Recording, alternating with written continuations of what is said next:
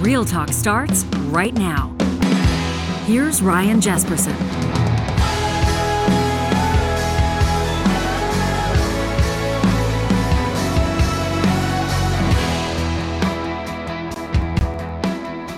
A good Monday to you on this July 11th. A shout out to Brenda Wamsley this morning, who was the very first in the Real Talk live chat. Oh, yeah, every on day. This Monday. Wishing everybody a good morning. She says it's 7-Eleven. It's free Slurpee Day, which would not have been on my radar.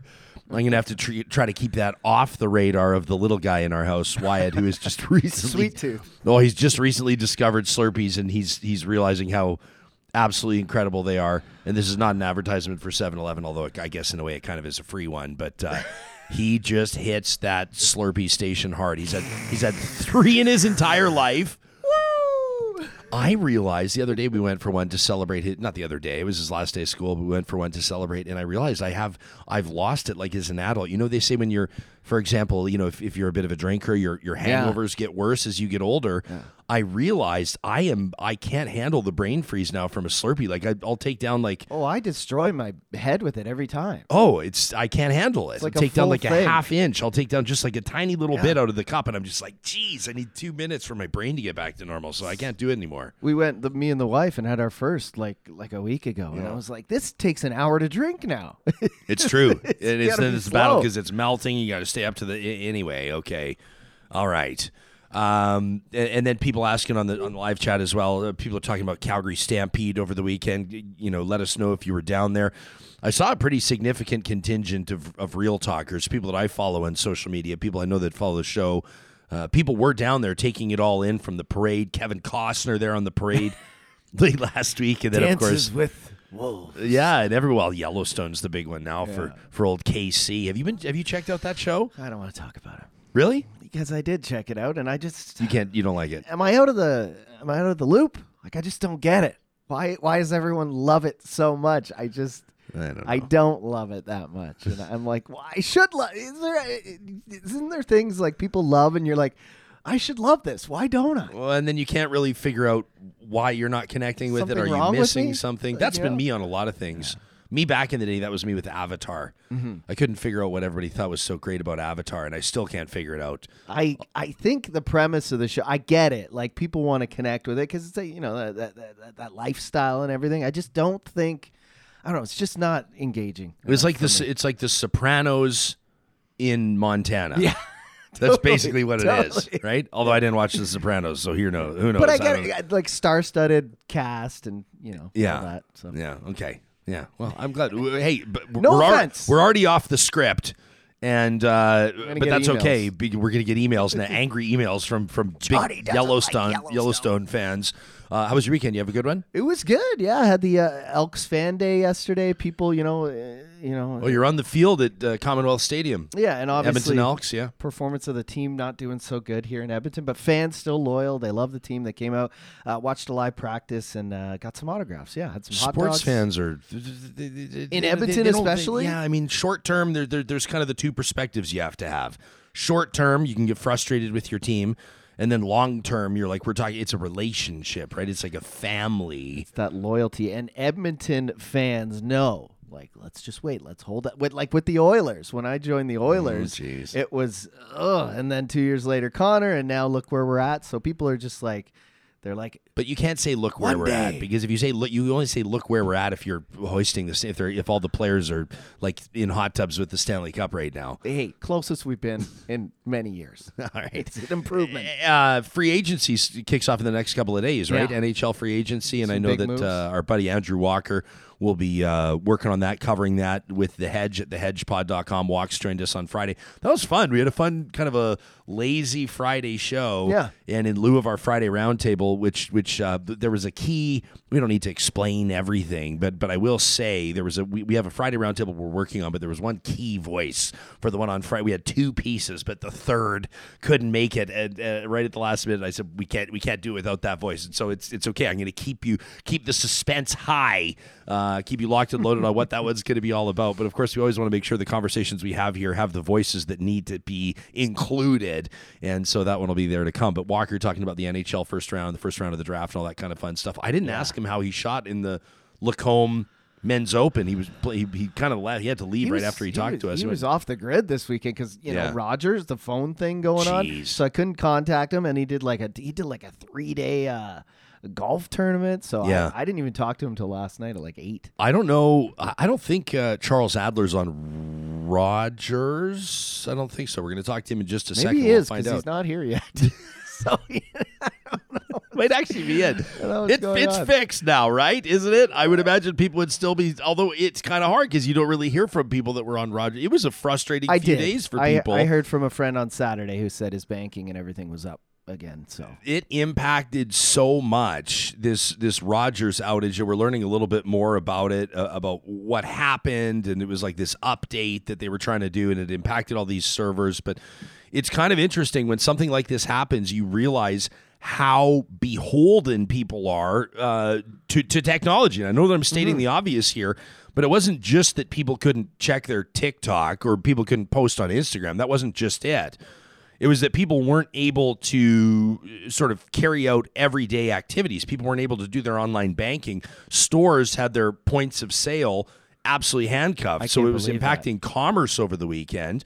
You wonder how many millions, or like, can I say hundreds of, I don't know. At least let's say how many millions of dollars were sort of interrupted when it came to transactions for people that were, I think of even things like farmers markets and the small mom and pop shops that heading into the weekend. I mean, this is huge for them, obviously. People couldn't call 911, as you mentioned, in Toronto and Fredericton and Winnipeg and even in Edmonton. Police were advising, I don't know, I'm laughing, but police were advising folks if you needed to call 911 to use a landline. Like, who even has a landline? I'm sure some people have a landline, but I don't think most people even have one anymore. Transportation and transit was impacted. Canadian Border Services Agency had been saying that they weren't able to carry out some of the duties that they needed to carry out. And then there were, schools and libraries. They have these remote summer programs. People were interrupted on those as well. I mean, it was just a huge deal. And so up to the minute today, what's happening, the innovation minister, the federal industry minister rather, is going to be meeting with the different telecom, he'll be talking to the CEOs essentially after what they're describing as that unacceptable Rogers outage. We're always curious to know how that impacts you, and you can let us know whether it's in the live chat, whether you're using our hashtag RealTalkRJ, of course, sending us an email to talk@ryanjesperson.com. It's a great way for you to let us know exactly what's going on in your world and how some of these so-called national news stories or international news stories are impacting you. I mean, it's one of those things where you kind of realize that had it been an even bigger deal, like let's say it wasn't just Rogers, had it been, people are talking about monopolies. People are talking about the fact that Canadians really don't have much choice when it comes to our phone and internet providers, right? You're either pretty much Rogers, Bell, or TELUS, right? Or some of their subsidiaries and spin-offs, whether you're, Kodo or Fido or whatever they're called. I'm not really up to speed on all of them, but there's really not a lot of choice.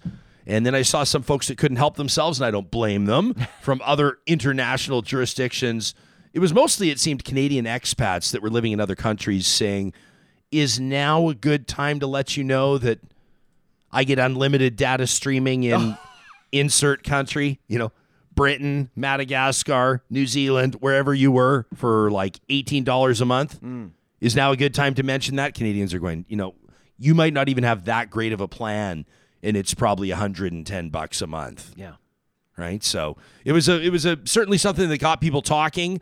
I'll have to ask Adler if he has a landline. We'll find out in the next little bit. Wanted to let you know, coming up a little bit later on in this show, it's going to be in about a half hour from now, let's say 25 minutes, half an hour from now. I'm honored that journalist and podcast host Connie Walker is going to join us. Her project, it's a Gimlet Media exclusive on Spotify, Stolen, Surviving St. Michael's, easily one of the most powerful bits of journalism that I have ever experienced. It wrapped up. It's an 8-part series. I know that many of you have already checked it out because the feedback, as soon as we announced late last week that Connie was going to be talking to us, you started letting us know how moved you had been by that podcast.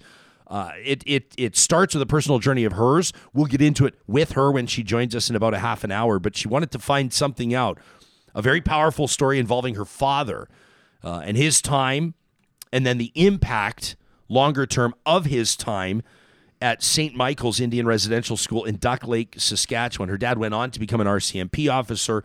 There was an intersection, a collision of worlds. His experience as a youth with these priests and nuns, and then his experience as an RCMP officer, and of course a lot of time in between. A young man growing into an adult, raising a family, or at least having children. It's unbelievable what Connie discovered when she embarked on this journey, trying to find out who a specific priest was. I don't want to say too much right now, but if you know this story, you know that this conversation we're going to have with Connie is going to be one you will not want to miss. Plus, it's Monday, which means positive reflections presented by Kubi Energy. I had a personal experience yesterday, and as it was happening, I was thinking, I got to tell our Real Talkers about this. I got to tell our audience about this, and so we're going to get into that in positive reflections. Before we get into this conversation with Charles Adler, the Titan of Talk, the Emmy winner, you were telling me that your family, John, made a decision, you and your wife, over the weekend. You've now taken your allegiances exclusively, and feel free to bring up the music bed here, because I was hoping you wouldn't mind sharing a few photos. Over the weekend, you swung by Friesen Brothers, and did. Then what?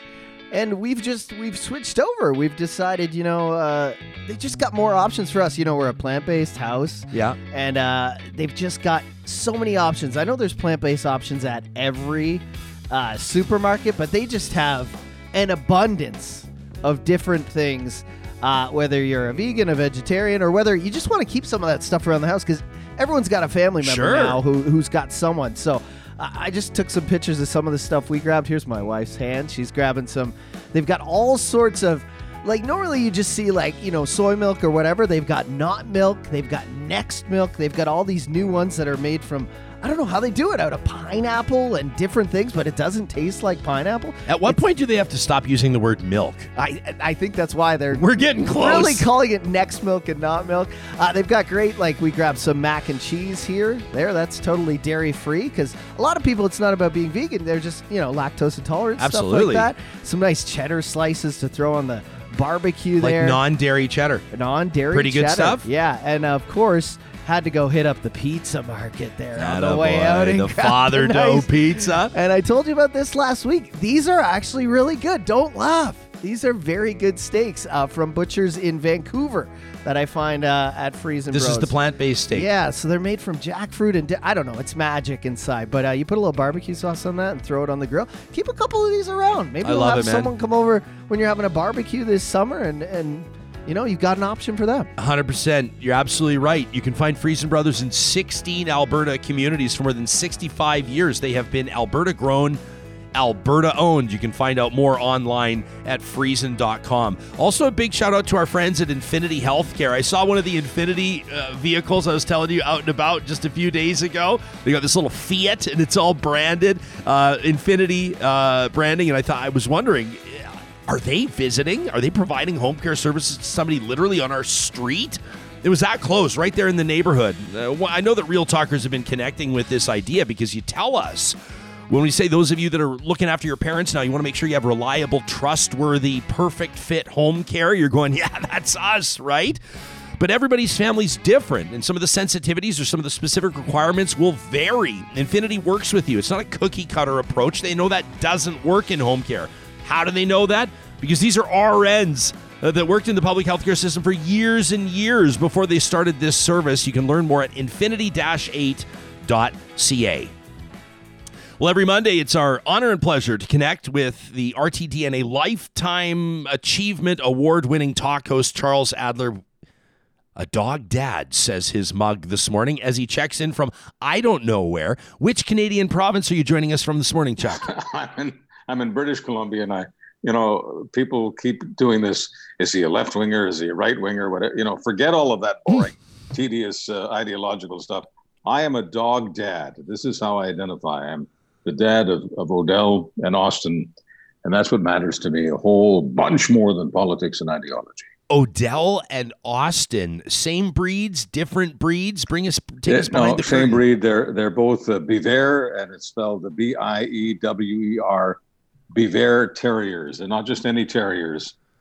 Ryan. Oh, They're Beaver Terrier. Okay, I'm calling up for those that are. I mean, most will hear this on the podcast, and so they can do their own googling. Right. But for those that are watching us on YouTube, I'm calling up a photo. Now, to be clear, these are not your dogs here that I'm showing on the screen. But I do believe, we have some Beaver Terriers here. These are good looking pups. They're just wee ones. Do yours have their hair up in the high ponytails as well? Or occasionally the little girl does. The little boy, I'm kind of traditional. I won't do that to my little boy dog. My little girl dog has that, and we just call them Odie and Osti, and they're the loves of my life. And Odie weighs just under 5 pounds, and Osti, I think, is now just under 7 pounds. So they're tiny. They're gorgeous. I was shocked over the weekend walking my boxer Moses past a restaurant with a beautiful outdoor patio, and we were walking past a table of folks that had a stroller out. The stroller was covered by one of those sort of mosquito nets, and as we were walking by, I figured that it was a baby until the stroller exploded in barking. And I don't know the breed. It may have been a Beaver Terrier. I have no idea, but I thought it was pretty funny. They had their little guy there in the stroller as they were eating outside. A little bit of a different scenario than ours. Some people might have thought that Charles Adler, the longtime prophet, here it comes. Yeah, you know what I was. That you would have a Rottweiler, I know, or that you'd have a German Shepherd or something. I used to be known as the radio Rottweiler, and over the years I've had all kinds of dogs. But I love these little ones, and they're not little to me because they've got great big barks. But most important, they got great big hearts. Look, putting everything aside about everything we ever talk about, whether it's human beings or dogs, friends, podcasts, whatever. When something in your life brings out the best in you, when something in your life makes you want to be generous, makes you want to give, makes you want to be the best of who you are, that's just wonderful. Whether it's a creature, a podcast, a human being, whatever it is, a car, I don't care.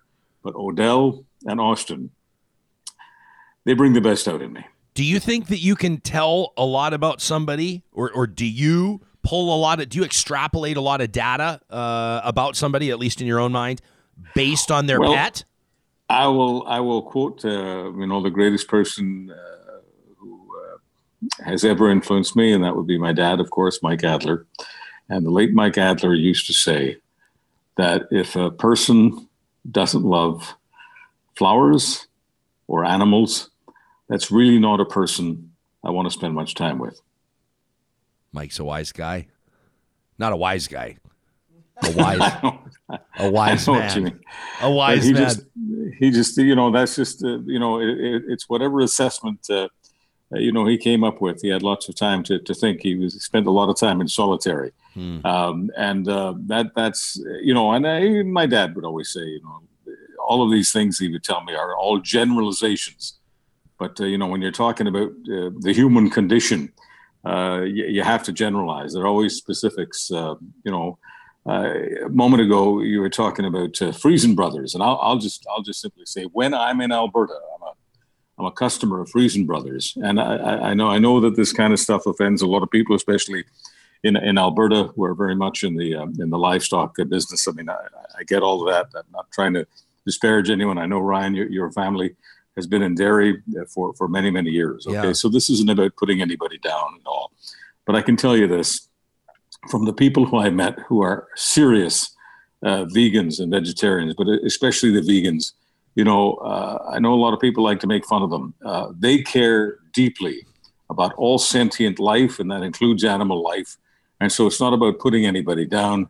They just come by it honestly. They feel if we can live our lives without having any negative impact on animals, let's try that. If we can't go 100%, let's go 20%. Let's go 50%. Let's go. So God bless John and his wife and all other people who are customers of Friesen Brothers and the Friesen Brothers themselves. It's very easy in Alberta to be into, cattle, dairy. I get all that. And it's great. And it doesn't have to be. It was called Cowtown, even when I lived in Calgary. People go, so I get all of that. But I do want to give 5 stars to people who try their best not to do anything in their lives to hurt animals. Well, and you and John, that's really what it's about for, that's my wife's main thing. I mean, I kind of followed her into this, but that's her main thing. And I mean, it's not about being perfect. It's not about like not stepping on ants. And it's definitely not about being against I've farmers. heard your wife just crushes ants. If there's anything anybody knows about her. But like merciless. It's like, and to be brutally honest, I've never been kind to cockroaches. Human or animal. I mean, I never have been kind to a cockroach. She hates spiders, but it's like Charles said. It's just about doing your best. 20%, 10%, whatever it is, causing a little less harm. It makes her feel good, and I feel good when she feels good. Well, and also I think Charles is kind of funny, right? Like you say, vegans, vegetarians, people like to make fun of them, and I don't know if that's still the case, really. I mean, there was always that joke of like, how do you know if someone's vegan? Well, don't worry, they'll tell you, right? But that joke has been used for a whole bunch of people, right? Like how do you know that someone's an MBA? Don't worry, they'll tell you. How do you know that someone's a lawyer? Don't worry, they'll tell you. That joke has been recycled and used forever. But I guarantee, I mean, there's not a camp. You don't have to pick a lane. I don't think on that anymore. A lot of people have been either dialing back the amount of meat in their diet or trying new different things or opening their minds to different approaches. I think that's positive. That to me is just people are learning more about the world around them. People are learning more about their personal health and what makes them feel good and what they put in their bodies and how is that a bad thing? And also kind of like, how is that anybody else's business? And why do we got to fight? Why do we got to fight about it? Vegans against farmers. We were driving out to Camrose, me and my wife, to just we went out and met a friend this weekend. And like, she's just looking at all the cattle and sheep as we're driving by. And she knows, like, if there were no farmers using those animals, like, she wouldn't see them. She wouldn't experience that. So it's like, I don't know. We different things, but we just try to do the best we can. Charles, another thing that I think has been worth considering in past is you get agriculture ministers, and I understand. I mean, we all understand why they do this, but they'll be at the big dairy farm, like the ones that my cousins run, or they'll be at the big ranch, but you don't see them oftentimes, like at the Pulse farm. Like, what about the farmers that are raising like beans and peas and chickpeas and like fueling, like, I mean, there's huge. What about the farmers that are growing, like the global canola market is bonkers. You could do an entire documentary on that. These are also people that are contributing to the industry. They're employing thousands of people responsible for hundreds of millions of dollars of revenue every single year, right? We feed the world, Ryan. I'm not trying to, get all chauvinistic about Canada, but, talk to our friends in Saskatchewan and, find out from them what percentage of soybeans on this planet, are grown right here in Canada, mostly in Saskatchewan. And I could say the same thing about Manitoba and Alberta. We grow the world's food. We feed the world. We're not braggarts. That's not who we are. But every now and then, if we are talking about this kind of topic specifically, we ought to be damn proud of agriculture and what our people who work in agriculture are doing, not just for Canadians, but for the entire planet. Yeah, well said. Jillian in the live chat, just giving us a bit of a heads up, though, a warning, I guess, in a way. She says she suffers from low iron. She says, so I'd eat people if I had to. Survival of the fittest. Sorry, y'all. That from there's Jillian. There's iron and other stuff, though. Like, not just... you can get pills in the pharmacy, Jillian. God bless the cannibals who are subscribing to Real Talk. Let's not judge a group of I don't know why. I see a window for a segue based on the movie Alive to talk about air travel, but it might be maybe I need a buffer in between. In the meantime, we were a little nervous, Chuck. We weren't going to be able to talk to you today because I admitted to John, although I consider you as in my inner circle of friends, a dear friend. I don't know who your cell phone. Are you a Rogers customer? I don't know who your. What was your last few days like? I should have brought a paper bag for this conversation and just worn a bag over my head instead of my silly cap. But yes, I am a Rogers customer. Ooh. I must admit, last night I was so inflamed, I guess. By the way, can I use that syllable, flame when I'm talking to people in Edmonton. I hope so. You're talking to people across the country. You can say whatever you want. I know, but the home base is still Edmonton for Ryan Jesperson and John and his family. People are fine with it, Chuck, because the Oilers made quick work of the Flames in the Western Conference semifinals, and nobody cares. They certainly did, and I must admit, I shed more than a tear when the Oilers didn't get to the next round. But we'll talk about that some other time. As far as the Rogers is concerned, I was so inflamed over the weekend. I took one of the Rogers tweets, which was just really thin, not well assembled public relations. It was bad, and I just tweeted, Rogers thinks they're in the communications business, but nobody else does. Yeah. So the federal industry minister is going to be meeting with the telecom giants, including Rogers' CEO, after what they called an unacceptable outage. But all joking aside, it was not funny at all for Rogers customers. It was really, I was talking about the interruption to commerce. It was not funny at all for the business owners that were unable to ring through points of sale, most especially through the Interac or debit setup. But what do you take away from this? I mean, some people are saying this is a reason to look at monopolies or why you got to break up big companies. I thought, I don't really know if that's realistic. I don't know if that's something that it's the federal government's job to do, but it does get us thinking, doesn't it? Well, the federal, the government's job is to be an umpire. I always think of hockey naturally, and I think about referees and players, and I don't care how good the players are. If the players were just playing with no rules at all, we'd have no players left. Not even the goons, because everybody would end up in the hospital. So we need the referees. We may not like the referees. We need them. We may not like government, conceptually, but we need a government. We need somebody to make rules and enforce rules. And there's absolutely nothing wrong with government making rules about this, because let's face it, the government makes the rules that have prevented people from the States and around the world from competing with our telecommunications companies. That's the real reason we only have a few. It's basically Rogers, Bell, and you've got the company in Quebec owned by Peloton, but you've got Rogers, Bell, and TELUS. Yeah. And the reason you've got basically Rogers, Bell, and TELUS and Shaw for the most part in this country is because this country's government, in this case the federal government, has prevented the Verizons and all the other companies we know about, because we all watch US TV. The reason they're not here is because the government doesn't allow them to be here. So to say that the government doesn't get involved is ridiculous. And I don't see the point of having fewer companies. I would like to have more companies. And if someone wants to tell me that this position is a socialist or communist, and he's once again, he's being a forget about all that bunk. I am a capitalist, and that means free enterprise. And yes, I am generally much more pro small business than big business. Not just because small business is where Ryan and I and John come from. It's simply because small business creates most of the jobs. Small business takes most of the risks. Yeah. Huge corporations take advantage of small businesses all the time, and huge corporations want as much monopoly power as possible. That affects small business, and it affected small business on Friday, affected the lives of many of the people in my life who own and operate small businesses, who are madder than hatter about Rogers. And when Rogers says, well, they'll compensate people for just under $4. I mean, what a bloody insult that is. And no, I don't think government should allow the monopoly. I don't think they should allow the takeover. I think that government should open the door wide to more competition. More competition will give us better prices, much better prices. The prices we pay in Canada are absolutely ridiculous. Compare them with anybody in the world. I don't care whether you're talking about the so-called developing world or developed world. Canadians are paying through the nose, and that is because government's mistake of not allowing competition. So government has to do a U-turn on that, allow for more competition, better prices, and yes, more reliable service. Why?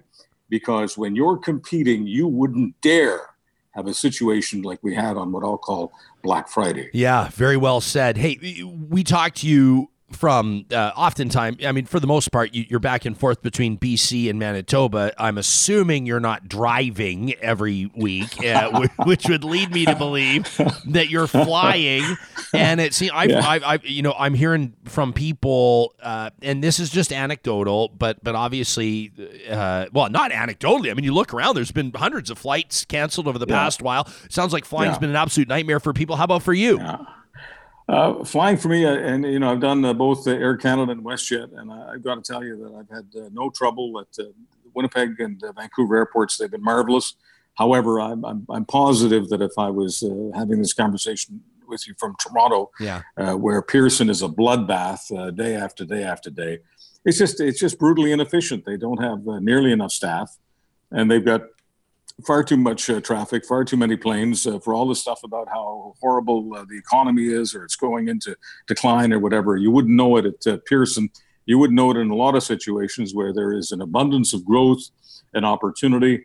Air travel is incredibly important, obviously. Yes, I have to sometimes discuss what's obvious.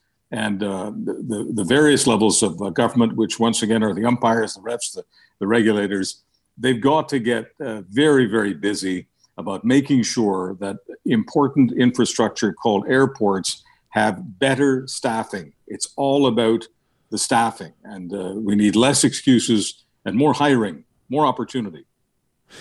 That whole staffing thing, I mean, it's one thing if you're talking about, Air Canada and WestJet and Pearson. I mean, one of the busiest, I'm sure it's got to be one of the busiest airports in the world. It's certainly, obviously, by a mile, the busiest in Canada.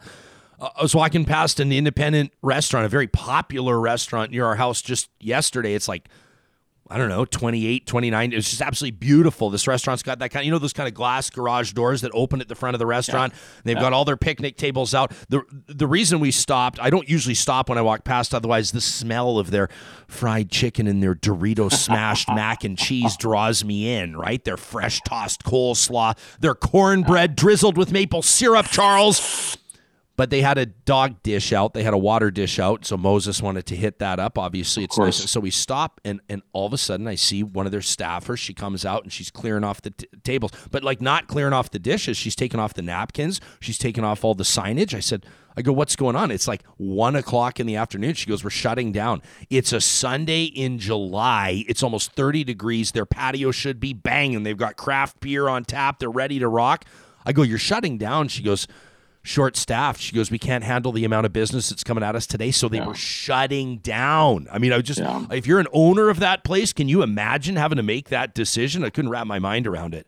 Well, walking around Vancouver the last few days, and I love the mom and pops. I just love mom and pops anywhere because, once again, those are my roots.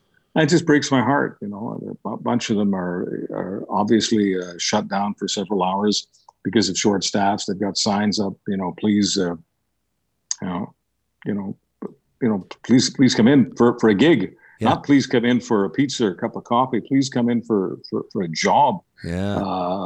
So it's a very, very bizarre situation. And the other thing that sort of frosts me is this comment that the only reason that there's a job situation, the only reason there's a staffing situation, is because those mom and pops are misers and they're not paying enough. It breaks my heart when I hear that kind of stuff. I know what it's like to run a family business. I know how we treat the employees. I'm not saying that there aren't some egregious examples, but most of the examples that I'm aware of, and I'm aware of thousands of them, we treat the employees like family. And I would just encourage anyone who is looking for employment with people who will very likely treat you better than any of the big corporations, which only frankly see you as a liability and not nearly enough as an asset. If you want to be treated well, find a family business and just see what that kind of life is like. A lot of people have never worked for a family business, and I'm not saying there aren't some negative examples, but I bet you, Ryan, if you go into a conversation one day with just simply members of your own family who have run small businesses, they could go on and on about all of the people that they've worked with who were, yes, technically their employees, but really family. Yeah. I mean, entrepreneurs pay themselves last. That's what everybody always talks about. Maybe, I don't know if it's ironic or not. We can ask Alanis Morissette, but this business in particular that had to shut down. That was the irony about that song by Alanis Morissette, is that half of the things she's talking about that are ironic are not ironic. They're not. That's what's ironic, isn't it? No. Anyway, I digress. We're having this conversation 25 years too late. But this business I'm talking about that had to close its doors for the day, I know for a fact, in my estimation, I'm saying this facetiously, but they actually pay their employees a little bit too much because I know, and I don't really mean it, Chuck, but what I mean is that I know the owners personally, and they pay their employees so well, benefits and everything else, because they care about them so much, that the owners are scraping by. And I always say to them, hey, fellas, look after yourselves, right? Or there's not going to be any business to employ the people. And of course, we're chuckling as we say it, but their hearts are in it big time. And it kind of blew my mind. It was really disappointing to see. And I guarantee you that there's businesses across the country right now. Part of it maybe sort of fallout from COVID, I don't know, but businesses across the country right now that are dealing with this. Well, they are, and I could go into members of my family, other families I know very, very often. I'm not saying their employees, quote, did better than them. That's just not fair. But all of the ones that I personally knew, paid their employees better than anyone else would, because they wanted to hang on to them. And their core principle was that if our employees want to stay with us, so will our customers. Loyalty was everything. And they couldn't prove this on a graph. They couldn't prove this at a Harvard business course. And they certainly don't teach this at Harvard Business School or any of our great business schools across the country. But there's an energy there. When you're a customer, a service business where you're meeting the employees, you can tell whether the employees treated well. And it does impact on you. It does impact on your desire to stay loyal. It also impacts on your desire to tip the employee. I just can't say enough about small businesses that take huge risks. And yes, I guess one of them is with operations that includes employees. But to be kind to your employee, to be generous with your employee, is the best possible way of building loyalty with your customer base, in my always humble opinion. Always. The most humble man in Canada. Just ask him. No, I'm joking. Hey, but real quick, I know we're over time, and I'm looking forward to talking to Connie Walker in just a second. Chuck, I know you got to go as well, but it was the day after we last spoke. Charles Adler joins us every Monday here on Real Talk. The Conservative Party of Canada disqualifies Brampton's mayor, disqualifies Patrick Brown as a candidate in this leadership race. And I thought, oh man, of course I got to wait 6 days to ask Chuck about this. Just real quick, it was a whistleblower, Debbie Jodoin, that was working on the campaign, says she was being paid surreptitiously. Your thoughts on this and what it does to the leadership race in general? Well, first of all, anybody in politics or journalism that is surprised that some people involved in politics are being paid by a third party, in many cases a company which technically employs the person and then volunteers their efforts to the party. This goes on with all political parties. I think about, some of my friends, at the NDP parties and provincially and federally. I mean, if it wasn't for unions volunteering help for them, how much help would they receive? I'm not saying that others aren't coming from other places, but this is really common in Canada. I don't believe that Patrick Brown was taken out because they discovered, oh my God, gambling in the casino, that some company was paying the employee. I don't know what the reason was, but I just know that this is the kind of thing that really stinks up politics. And I don't want to crash the whistleblower who is a civilian. But there's lots of evidence that people say they have, including social media, that would suggest that this particular whistleblower was also or is also a follower of Poilievre. I don't think Poilievre needed this to happen to win, because I've been telling you for the longest time that it's in the bag. But I'll tell you, if I were running the Conservative Party of Canada, I would go out of my way not to throw out one of the only people in the race. There are only two people who really give Poilievre any kind of competition at all. That's Charest and Brown. So I think for the Conservative Party of Canada to toss Brown, unless he committed some sort of egregious crime. And the crime, I'm not talking about the crime of having some company paying an employee, but unless he committed some kind of really, really sick criminal code offense, I think tossing him was stupid. A party that was always thought to be rational, reasonable, intelligent, does so many stupid things. If the Conservative Party didn't behave stupidly, they'd be running the country right now. I'm dead serious. For all these people who want to think that I'm kissing up and sucking up to Trudeau, what nonsense. I love competition. We just talked about competition in small business. I like political competition. It's good for democracy. I want the Conservative Party to be stronger, but they're never going to be stronger if they insist on playing stupid. That's Charles Adler, the Titan of Talk. Catch him every Monday right here on Real Talk. Be well this week, my man. Thanks for doing this. You bet. Connie Walker up in just a moment. I'm so looking forward to talking to her about her podcast, Stolen, Surviving St. Michael's. These conversations happen because we have the support of amazing partners like the team at Park Power, and they're looking out for you right now, especially if you're living in the province of Alberta. You've been hearing about these electricity rebates. And by the way, Real Talkers, we've been hearing what you have to say about this electricity rebate program, how a lot of people are sort of being sidestepped on this, that people who you may be able to argue need the rebates the most are not qualifying for these rebates, a whole other matter, and we'll get to that on the show. But in this case, Park Power wants you to know that they've become aware of several phishing scams relating to this electricity rebate program. They have a blog post on it so you can protect yourself.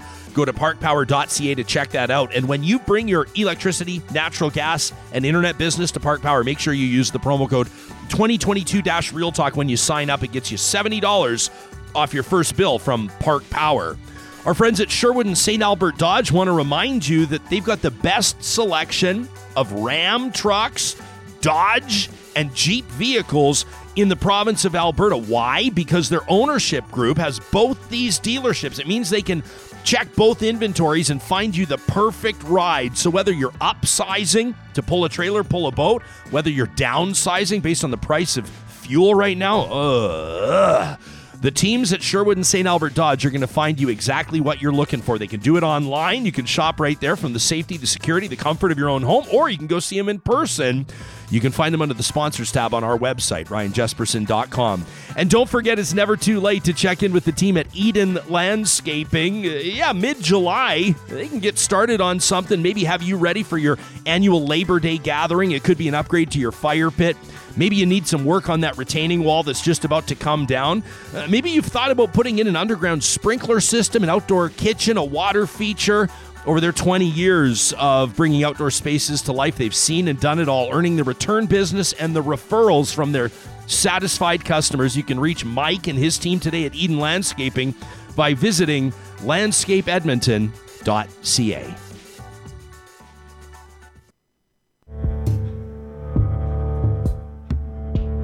I hate you, residential school. I hate you. You're a monster, a huge, hungry monster built with steel bones, built with cement flesh. You're a monster built to devour innocent native children. You're a cold-hearted monster, cold as the cement floors.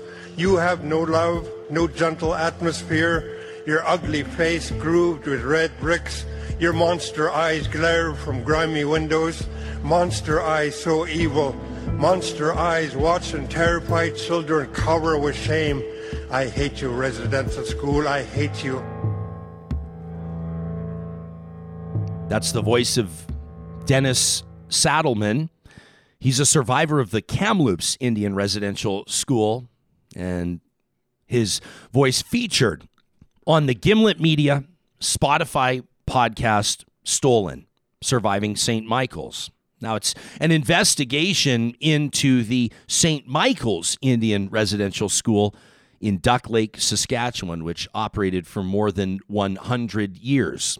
Connie Walker's dad went there. So did her uncles, her aunts. As a matter of fact, her grandparents attended that school as well. And when she heard a story from her brother about her dad's experience in his professional life as an RCMP member years after attending that school, she embarked on a journalistic journey that I suspect she had no idea would impact her and her growing audience to the degree that it did, myself included. What an honor to welcome journalist Connie Walker to Real Talk. Thank you for making time for us this morning. It's so good to see your face. Thank you so much for having me. I appreciate it. No, your 8-part series released week by week, and I was one of those that as soon as an episode would be released, I would jump right back into it. But I would prepare myself before I did, because of the power of these stories for members of our audience that may not be familiar with your journey and with Stolen. Can you tee this up for us, Connie? How this came about, how it all got started based on a social media post from your brother? Yeah, I was just scrolling through on my phone on social media one day, and I read a post that was made by my brother, Hal Cameron. And it was a story about our dad, our late father, Howard Cameron, that I had never heard before. And Hal wrote that when my dad was in the RCMP, he was a special constable in the RCMP in the late 1970s, stationed somewhere in rural Saskatchewan. He saw a vehicle on the side of the road swerving, and he thought that the driver may be impaired. And so he pulled over this vehicle. And when he got to the driver's side window, he realized that he recognized the driver as a priest who had abused him at residential school. And my dad beat up the priest on the side of the road that night. And he told Hal that he expected to get in trouble, expected for there to be a complaint, but nothing ever happened. And it just became a story that he then shared with my brother years and years later. And then my brother shared last May after the news from Kamloops broke. And when I read that post, I mean, I instantly felt ill because I didn't know that my dad had been abused at residential school. And it made me realize I didn't know anything about his residential school experience. I didn't know where he went or for how long. And I felt like, you know, I've been a journalist for 20 years, and that was something I should know. I should be connecting those dots in my own family. And that was the beginning of our podcast. So you start traveling, you start hitting the road and meeting with, your aunties and your uncles and people that also survived, I would say attended, they survived that residential school in search of information about who this priest was. What was his name? What was his identity? What was the initial connection to your dad? You want to learn more about your dad's experience as a young boy at this school. I believe that he was sent there when he was 6 years old. 6 years old. But the more people that you talk to, and I'm trying to find the balance here, Connie, just to say that I really want to make sure that people listen to your podcast. So I don't want to talk too much about the specifics because it's a journey as an audience member. It's a journey as a listener. But the more people that you talk to, the more you learn about the magnitude of how this specific school in Duck Lake impacted not just your family members of that generation, but for generations to come. Yeah. And I just have to say, I'm so excited to talk to you about it as well, because this is something that I have been like living and breathing and just, sitting with for months and months and months now. And especially now that the podcast is over and we're not working on episodes, although actually we may be working on a bonus episode, but, it feels like the infrastructure to talk about it goes away, but my interest doesn't. I'm still so deeply invested. I feel like obviously this is such a personal story. And I'm just so grateful to have it out in the world now and to actually be able to share it with people, and then to talk to people like you who've like made the time to listen. Like, I'm just so grateful that people are listening and hearing this story. But, I think that as a journalist, it was like this strange journey for me to kind of embark on, obviously, because it is so personal. Yeah. It is such a personal story. It's my dad's story. Like, what happened to him at 6 years old, that stayed with him for that long. And as I began to uncover more about him through these interviews with my dad's brothers and sisters who also went to the school, I began to see like just how connected I was to this story as well. Like just how connected, how our relationship was shaped by his experience in that residential school, because like so many survivors, he really struggled for a long time. You go through this kind of experience at 6 years old. He was a native Cree speaker when he was dropped off at St. Michael's. And what I heard from family members and survivors there is like, it's just this nightmarish situation that children were put in where my family members immediately started talking about, the hunger that they experienced in the school, the loneliness, the fear, the punishment, the physical abuse by priests and nuns who ran the school. The school was run by a Catholic order of oblate priests called the Oblates of Mary Immaculate, and nuns from a local organization as well. But then, I immediately started also hearing names of priests who were allegedly abusive to children at the school. And in one of my very first interviews, my dad's brother, my Uncle Bill, and his wife, my Auntie Lorraine, told me that, it wasn't just my dad who was abused at residential school, that one of my other uncles was also abused.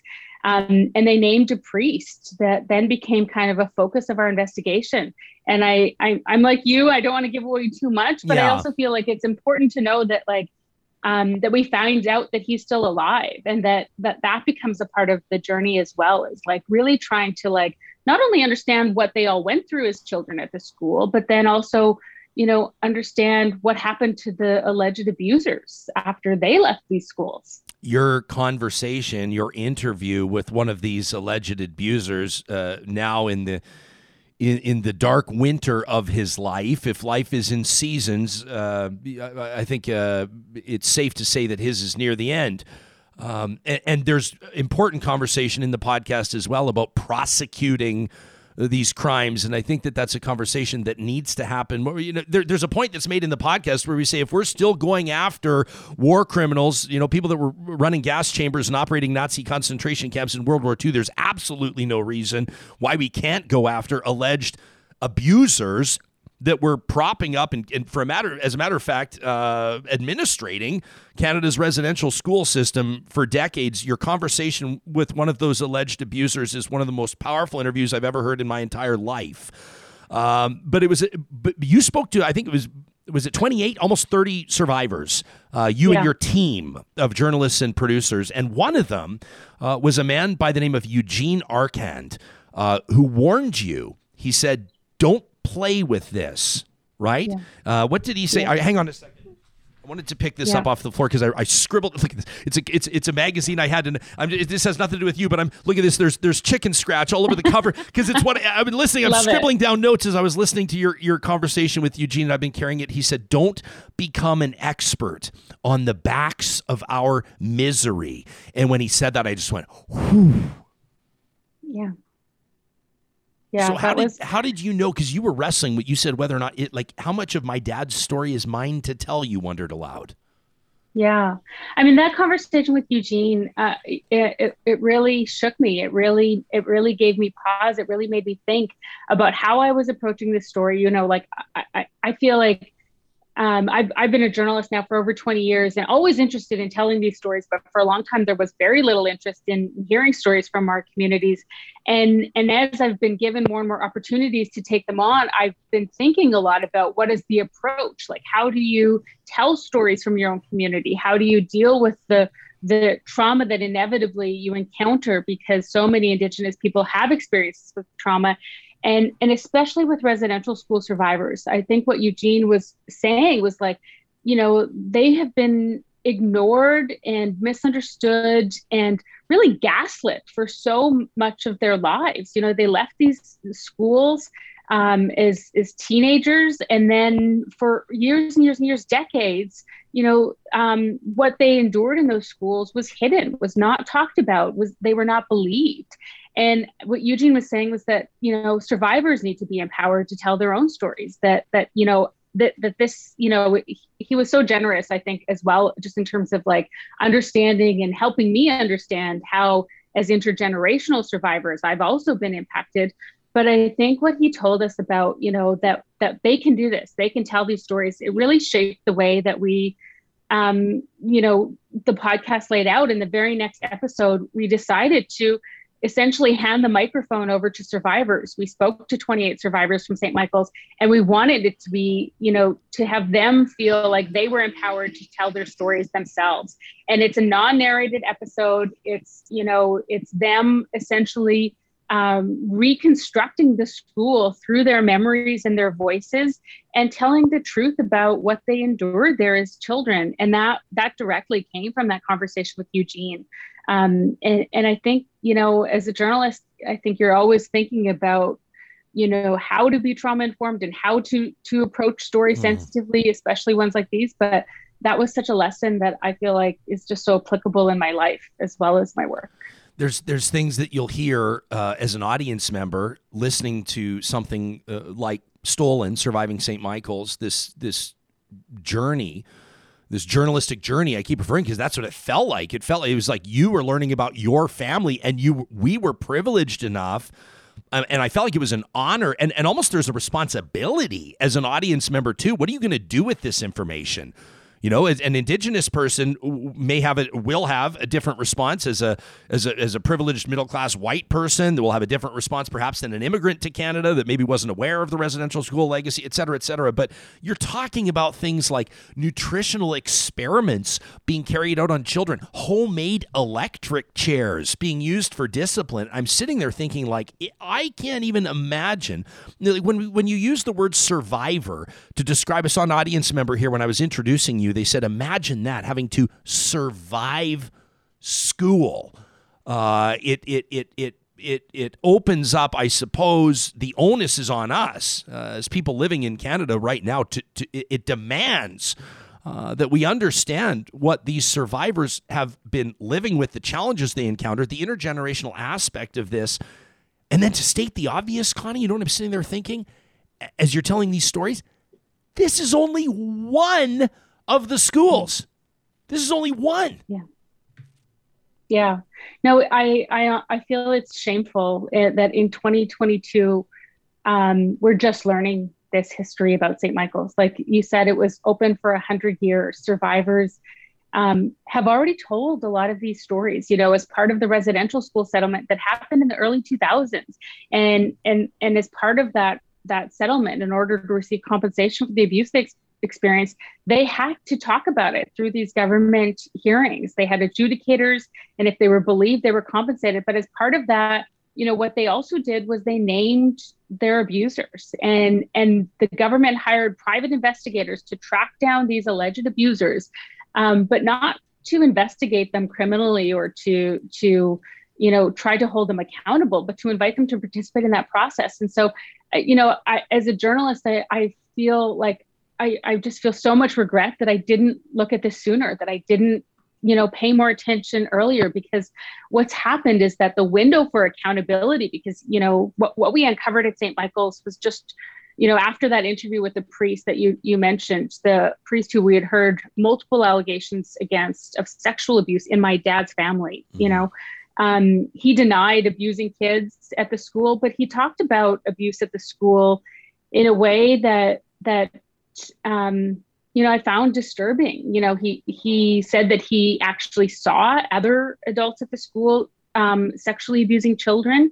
And it made me want to understand just how widespread was the abuse at this school. Like how many, like if there were three people in my dad's family who experienced sexual abuse, 4 people that I know of, how widespread was the abuse? And what we uncovered was just shocking and disturbing.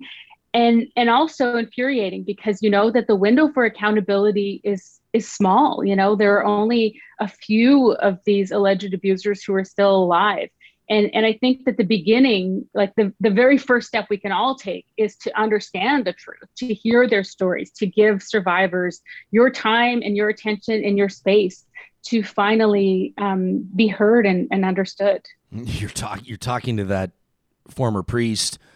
And again, I won't spoil it, but he says, he's talking about, I suppose, his humanity or his fallibility or whatever. And he goes, yeah, well, sometimes I lie. And you say, are you lying to me right now? And I just stopped in my tracks. I was like, wow. I mean, it's just unbelievable. People need to check it out. You talk about being a trauma-informed journalist, and that's important. In episode 8 of 8, which was just released a short time ago, you get very personal. And I have to assume that this is unlike, you, as mentioned, your journalistic career has extended more than 20 years. You've worked on other high-profile projects. This, unlike anything else you've ever done before? Once the reporting was finished and you start going into the editing booth and you start cutting it and putting it together and you've had time to think about it, and I'm sure it's visited you in your dreams, and I'm sure it visits you in your waking hours as well. How would you describe the impact of this project on you personally, not just as a storyteller, but as a person? Yeah, I mean, it's been the hardest thing I've ever worked on, like, without a doubt. I think the hardest thing was really, hearing the stories that my family shared with me, because these are things that we never talked about. Like, my dad is one of 15 kids, 15 of his brothers and sisters who went to that school. So all my aunts and uncles, they had a similar, if not, the same experience as my dad, but we never talked about it. And so hearing the stories from them about what they endured as children, about the hunger, the fear, the loneliness, the abuse, was so difficult. And holding and feeling the responsibility of hearing those stories and wanting to share them in a way that was respectful and trauma-informed felt like such a huge weight. And I always feel that responsibility, but I think it's just magnified by so much when it's your own family. And then it also became an exploration into my own childhood trauma.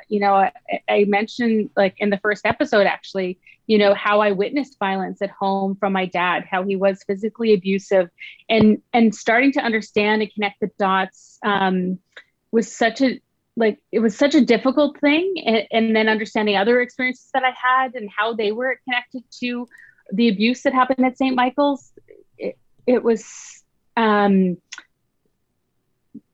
just heart-wrenching and but also, I have to say, like, so healing to actually shine a light on something and to have a process to talk about it and to have the infrastructure to go through it. And throughout making of the podcast, I'm seeing a therapist every week, a trauma specialized, like a therapist that focuses on trauma.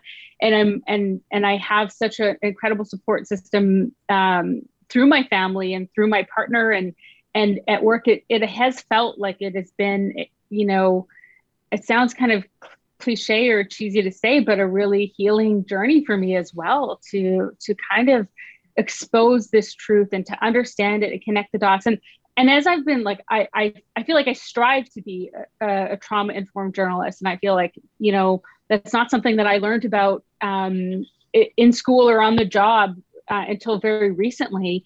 But one of the things that I've been learning about is that one of the ways that you can heal from trauma is to talk about it, is to talk about it in an environment where you feel safe, where you're given agency, where you're given respect. And that, I feel like, is something that an environment that I try to create for people that I'm interviewing and talking to, but also one that I feel like I had in going on this journey. So it has been difficult, but it has also felt like such a gift in so many ways. In each of your episodes, there's at the beginning a note that there will be vivid or detailed descriptions of sex abuse, physical abuse against children. You warn the audience, essentially, and then at the end, you provide some resources for people that may be living with or perhaps have survived that type of abuse. And then you invite people that may have information specifically about St. Michael's in Duck Lake to contact you. I'm curious to know how many people did, what you heard from other survivors, and I have to imagine you've heard from survivors of other residential schools across the country as well. How did this land with, or how did this impact, as far as you can tell, survivors across the country? Yeah, I think the overwhelming reaction has been a positive reaction. And I feel like it starts out as a very personal story about me and my dad. But I think that what I quickly realized and what I heard from so many people, even after the first few episodes came out, was how this was also their story, that so many people had the same experience. And I remember, in 2015, I was a reporter for CBC television, and I was covering the final event of the Truth and Reconciliation Commission. And I remember Justice Sinclair, who was the chief commissioner of the TRC, telling a room packed full of media and intergenerational survivors and survivors of residential school that there's not a single Indigenous person in Canada who's not been touched by the legacy of residential schools. And I knew that was true, but I hadn't connected the dots in my own family. And I feel like what I've learned and what I've seen is like how, this is not just me and my dad's story. This is the story of almost every Indigenous person and survivor and their family. Like, we've all been impacted by this legacy in so many heartbreaking ways, but it's also just the time right now where we're starting to connect the dots and we're starting to unpack what's happened. And the response that I've heard from community and family has just been just so overwhelmingly positive and just makes me feel so grateful to the survivors for sharing. But also, I feel like as a journalist, I'm also hearing from people who knew or know some of the people who worked at St. Michael's. And, I still feel like there's more reporting to be done. Like there's more, there's still more work that we need to do. And I think your point about how this is one residential school is so important. Like, of course, St. Michael's deserves this attention. Of course, St. Michael's, like, it was so important for me personally to do an investigation at one school. And what we found was just staggering. But it only makes me want to know more. I want to know about every residential school. I want to know how many alleged abusers, were at these schools. How many of them were ever prosecuted? I know that number is really small, but the window of accountability hasn't closed. There is still opportunity there for us to expose people and to expose the truth and for people to learn about what survivors went through. I mean, for perspective, in your reporting, you talk about, credible accusations and 45 people accused just out of St. Michael's residential school alone, including, I think, if I remember correctly off the top of my head, 13 nuns, 17 priests, as well as staff, 45 people credibly accused in one residential school. I mean, if that's not a perspective check, I don't know what is. As a matter of fact, it's staggering, to be honest with you, and I can't even really wrap my mind around it. That's also like, that's sexual abuse. Like those are 45 people who are accused of sexual abuse. And in the work, like what we were able to uncover, there were more than 220 allegations of sexual abuse against those 45 individuals. And many of them had multiple allegations against them. And some of them, were not just one-time occurrences. Some of them were instances of abuse that occurred over days, weeks, and even years. I'm sure you're aware, obviously you're aware that the Pope will be visiting Canada to make an apology for the Catholic Church's role in these residential schools. One of the stories that people are covering in Alberta right now as the Pope will visit Masquachis, a community just south of Edmonton, as a matter of fact, about an hour and a half south of Edmonton, is that they're finally getting some roads paved down there, I guess, so the Pope doesn't have to have a bumpy road, metaphorically or literally, through this apology. Where's your head at with regards to this papal apology? I really feel like it's the space should be given to survivors to talk about what they want and need and would like at this point personally. I, as a journalist, I find it really interesting, especially the places that he's visiting. The priest who I interviewed, who was accused, the Oblates told us he was credibly accused 16 times by 16 children of sexual abuse against him. I'm just, my mind is blown that the Pope is going to be retracing his steps in so many ways. He ministered in Masquachis for many years. This priest who had these allegations against him, he also helped start the Native Pastoral Center where the Pope is going to be making a stop. And he also was at Lac La Biche, which is also where the Pope is going. And just, I feel like that is just illustrative to me of just the reckoning that needs to happen within the Catholic Church around, these priests who have been, by their own admission, credibly accused, like multiple times, like by 16 survivors of sexual abuse. And that was information that just, that would never have been known if we hadn't done this work. When we first asked the Oblates, the Catholic Order of Priests that ran St. Michael's, they actually ran 48 residential schools as well across the country about this specific priest.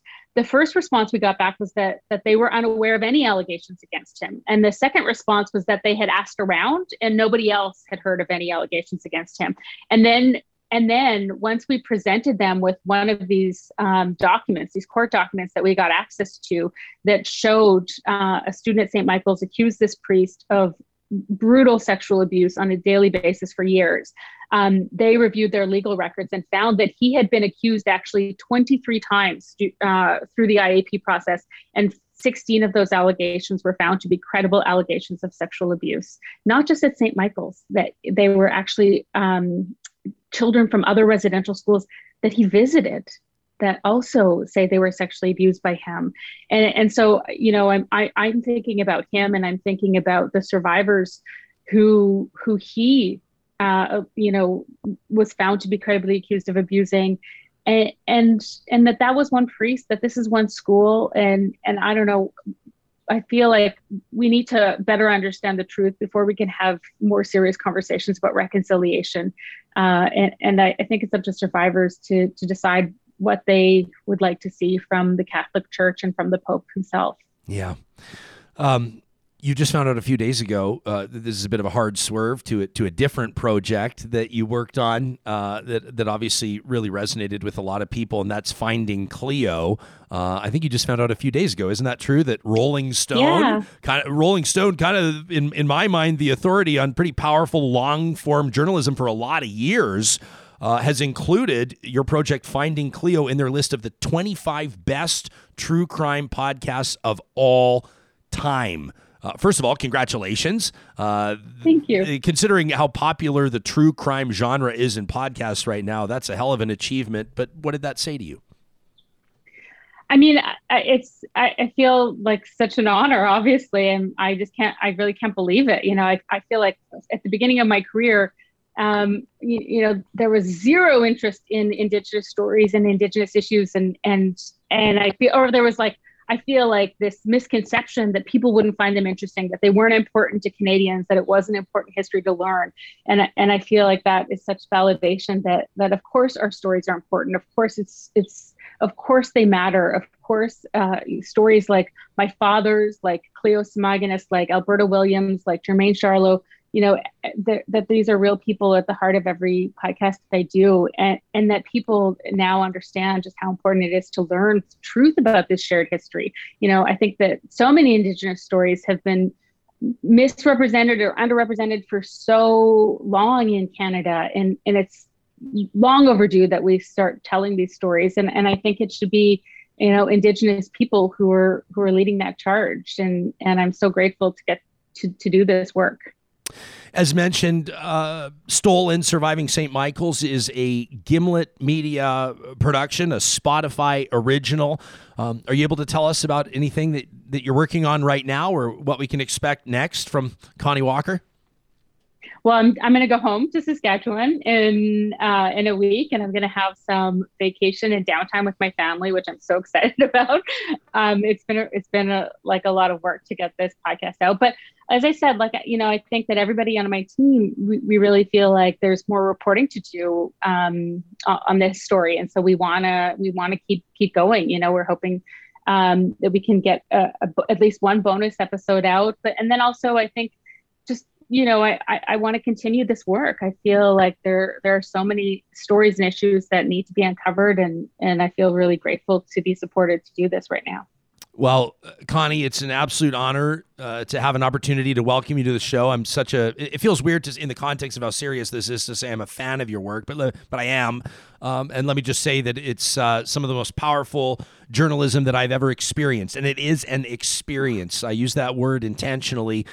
This is music to my ears from Tracy, who's watching us live on YouTube right now. She says, I'm going to have to check out this podcast on my vacation in August, which is great. And Tracy's not going to have to wait every week for a new episode. As of June 28th, when episode 8 came out, on Spotify exclusively. People can now listen to all 8 in a row. They're about 40 minutes apiece, and really powerful stuff. I think every Canadian needs to hear this podcast.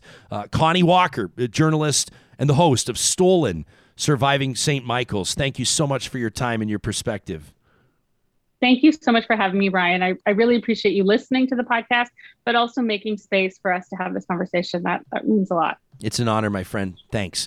You can follow Connie on Twitter. I encourage you to do so at Connie_Walker. Of course, we, from our official account at Real Talk RJ, let you know the handles of all the guests that are going to be joining us on the show. Again, the podcast, you'll find it exclusively on Spotify.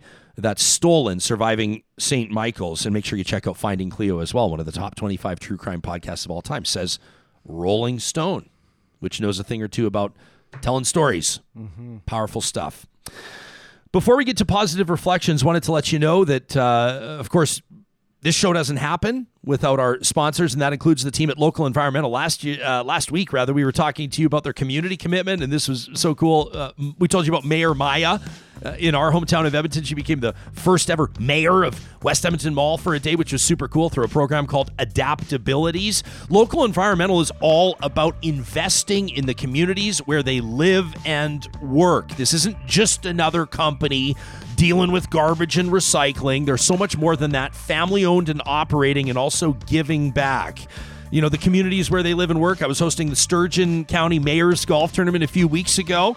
Local Environmental's just made a big acquisition out there. Callahoo Waste is now Local Environmental. Well, there they are on the tee box, introducing themselves to everybody, and of course letting them know what they're all about. It's portable toilets and fencing and vacuum trucks and water hauling and landfill services and short and long-term bins, the roll-off bins, the front-load bins, whether it's a purge of your basement, whether it's a home reno project, or whether maybe you're a retailer that's looking for a better relationship with the company you're dealing with for waste, we recommend localenvironmental.ca. Also, a huge shout out to our friends at Apex Automation. You can check them out online at apexautomation.ca. Are you an engineer that's looking for a job that actually provides you with a sense of satisfaction and personal improvement? Do you enjoy being able to look your clients or partners in the eye and say, look at this, we have made you more efficient and more profitable? And you know, of course, the secret to all of this is a team of great people. You know, you can achieve great things, reach your full potential by working for Apex Automation. Flexible hours, professional development opportunities, and an amazing corporate culture. You can learn more and get in touch with them about career opportunities today at apexautomation.ca. Hey, Johnny, what do you figure we should talk about today when it comes to the Dairy Queens of Northwest Edmonton and Sherwood Park? I mean, I'm never going to have a hard time talking about the signature stack burgers, right? You're feeling a little heat?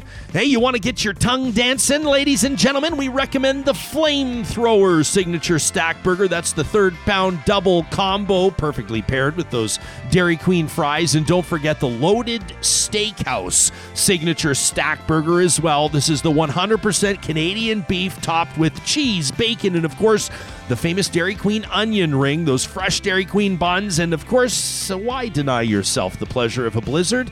Don't do it. The summer menu's still out there, of course, including that cotton candy blizzard. For something a little bit different, you'll find them all at the Dairy Queens in Palisades, Nemeo, Newcastle, Westmount, and in Sherwood Park at Baseline Road. You make sure you let them know that Real Talk sent ya. Can't believe the show's over already. I feel like you could talk to Connie for about 6 hours. You get so mad listening to some of that stuff. Oh, man. And it's like it didn't affect me or anyone I know, but you just get so, like, even hearing about the paved roads, like it took you that long to upgrade the infrastructure at these places, and now the Alberta government, like who in the government was like, yeah, this is a good idea? Like, well, it's absolutely... Maybe the Catholic premier. I don't know. Like, maybe. What's next? Are they going to upgrade the water so he can, get his thirst quenched as he goes through? Like, that's what it takes to make this stuff happen? I was just clenching my fists listening to her talk about this stuff. I promised Connie that I don't want to spoil the podcast, the impact of it, because if you're going to invest in it, and I just implore you to do it and listen to it, you learn so much more about her dad and her dad's journey. And it's I mean, we didn't even get to it, but Connie's sister, I mean, if you were to Google her dad's name, Howard Cameron, who passed away, unfortunately, just 58 years of age. You will not, the top Google results are not about this podcast. The top Google results are some of the advocacy that her dad did in his later years, as well as mourning the loss of Connie's older sister. She was her dad's first daughter, and she also went into the RCMP. And there's a story there to be heard. So it's a remarkable family story. It's like I said to Connie, I feel like it was an honor to be privy to her journey, and I'm so grateful that she agreed to join us today. We're going to end today's show on a really positive note, a high note. Our friends at Kubi Renewable Energy every Monday, or at least the first show of every week, give us a chance to sort of explore those silver linings. We call it positive reflections. And today, I wanted to take you on a walk that we took yesterday, as a matter of fact. And Johnny, if you want to throw a photo up, I'll describe it for those of you that are listening on the podcast. This is our boxer, Moses, having just an amazing day. There's this beautiful water feature where we love to walk in our home city. This is called the Victoria Promenade. And there's a sculpture with this water feature. The water cascades down, as you can see, and provides a really beautiful opportunity to stop and take pause and listen to the waterfall and listen to the birds and the trees all around. But that wasn't it. It wasn't the fact that Moses was able to cool off in the little reservoir there and to drink to his heart's content. But while we were there was a fella that appeared to be maybe a little bit down on his luck, and he had a reusable grocery bag. And he had his tattered shoes on the ground next to that grocery bag. And he had a toothbrush and toothpaste, and he had some body wash, and he had his dirty T-shirt draped over the railing near the sculpture, and he was in there, and he was washing his hair, and he was washing under his arms in this water feature, in this public art installation. And I sat there, and I wanted to give him his space and just respect his space, and I imagine that there's some things that go on in your mind as you're taking that opportunity to just get clean, right? And this guy, as I'm scratching Moses behind the ears, the guy says, "Hey man, can I pet your dog?" I said, "Of course you can." And him and Moses he's scratching Moses behind the ears, and he's scratching him on his butt, which Moses loves, and he's rubbing him on his belly, and Moses is snuggling into him, and this guy's hair is just dripping because he's just been washing himself, and they had a moment. As a matter of fact, I kind of stepped away for a second, and they had a moment for a while.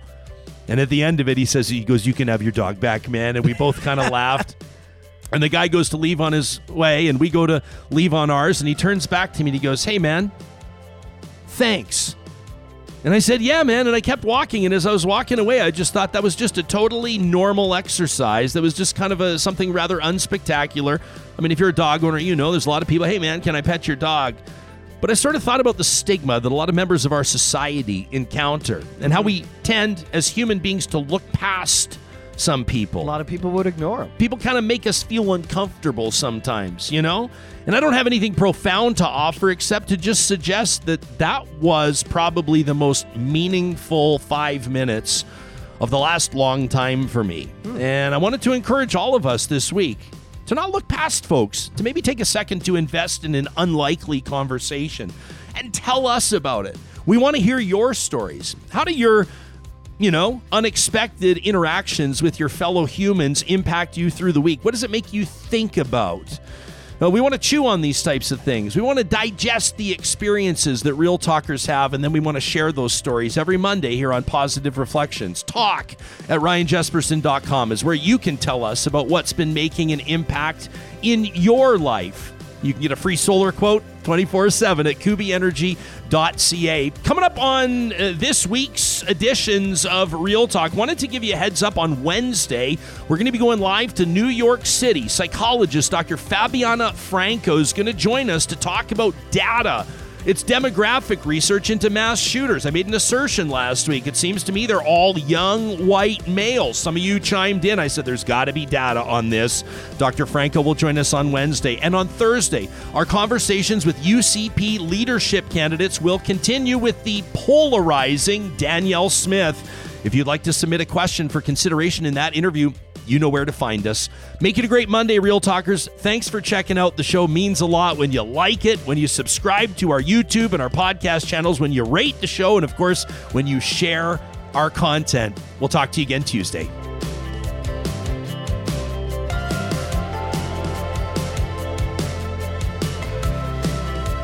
Real Talk is hosted by Ryan Jesperson. Executive producer, Josh Dunford. Technical producer, John Hicks. General Manager, Katie Cook-Shivers. Account Coordinator, Lawrence Derlego. Human Resources, Lena Shepard. Website design, Mike Johnston. Voiceover by me, Carrie Skelton. Real Talk's editorial board is Supriya Dwivedi, Ahmed Ali, Brandy Morin, Ann Castleman, Corey Hogan, Harmon Candola, Catherine O'Neill, and Chris Henderson. Member Emerita, Julie Rohr. Real Talk is recorded in Edmonton, Alberta on Treaty 6 territory, the traditional and ancestral territory of the Cree, Dene, Blackfoot, Saulteaux, and Nakota Sioux, home to Métis settlements and the Métis Nation of Alberta. Real Talk is the flagship property of Relay Communications Group Incorporated. All rights reserved. For more, check out ryanjesperson.com.